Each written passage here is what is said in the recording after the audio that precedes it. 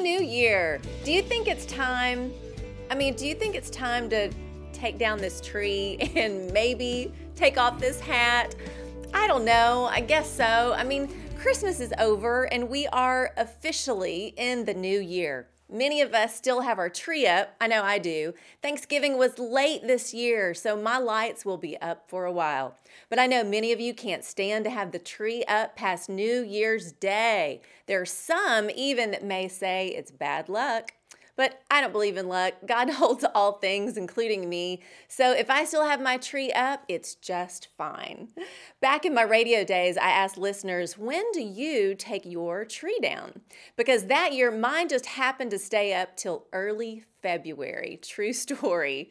So it became a fun conversation on air about Christmas trees and hearing all sorts of stories of people that have them down before ringing in the new year to others who left them up for months. One lady had hers on wheels, so she simply rolled it into a closet after Christmas and then would roll it back out after Thanksgiving.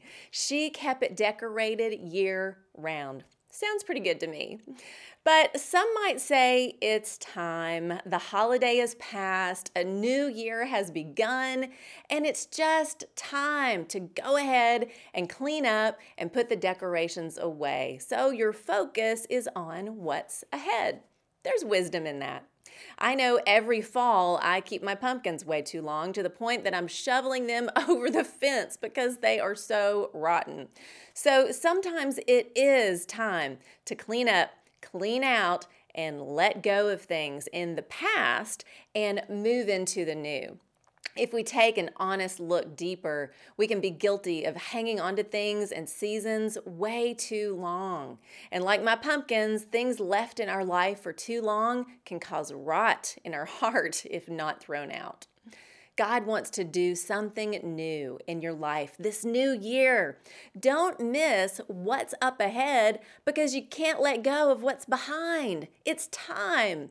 Ecclesiastes 3:6 even says, there is a time to keep and a time to throw away. Isaiah 43:18 tells us not to dwell on the past or events from long ago.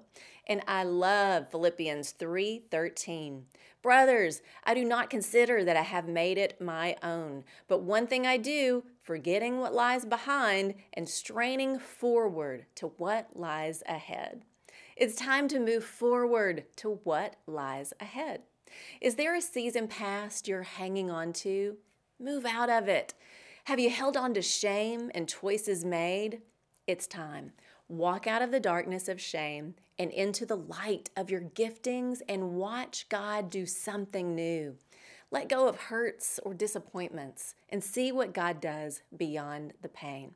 He is working it all for your good as you move, let go, and trust Him. That's the truth.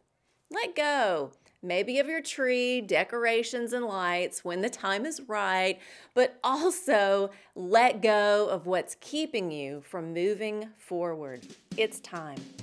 In the words of the band Switchfoot, I dare you to move. I dare you to lift yourself up off the floor. I dare you to move like today never happened before.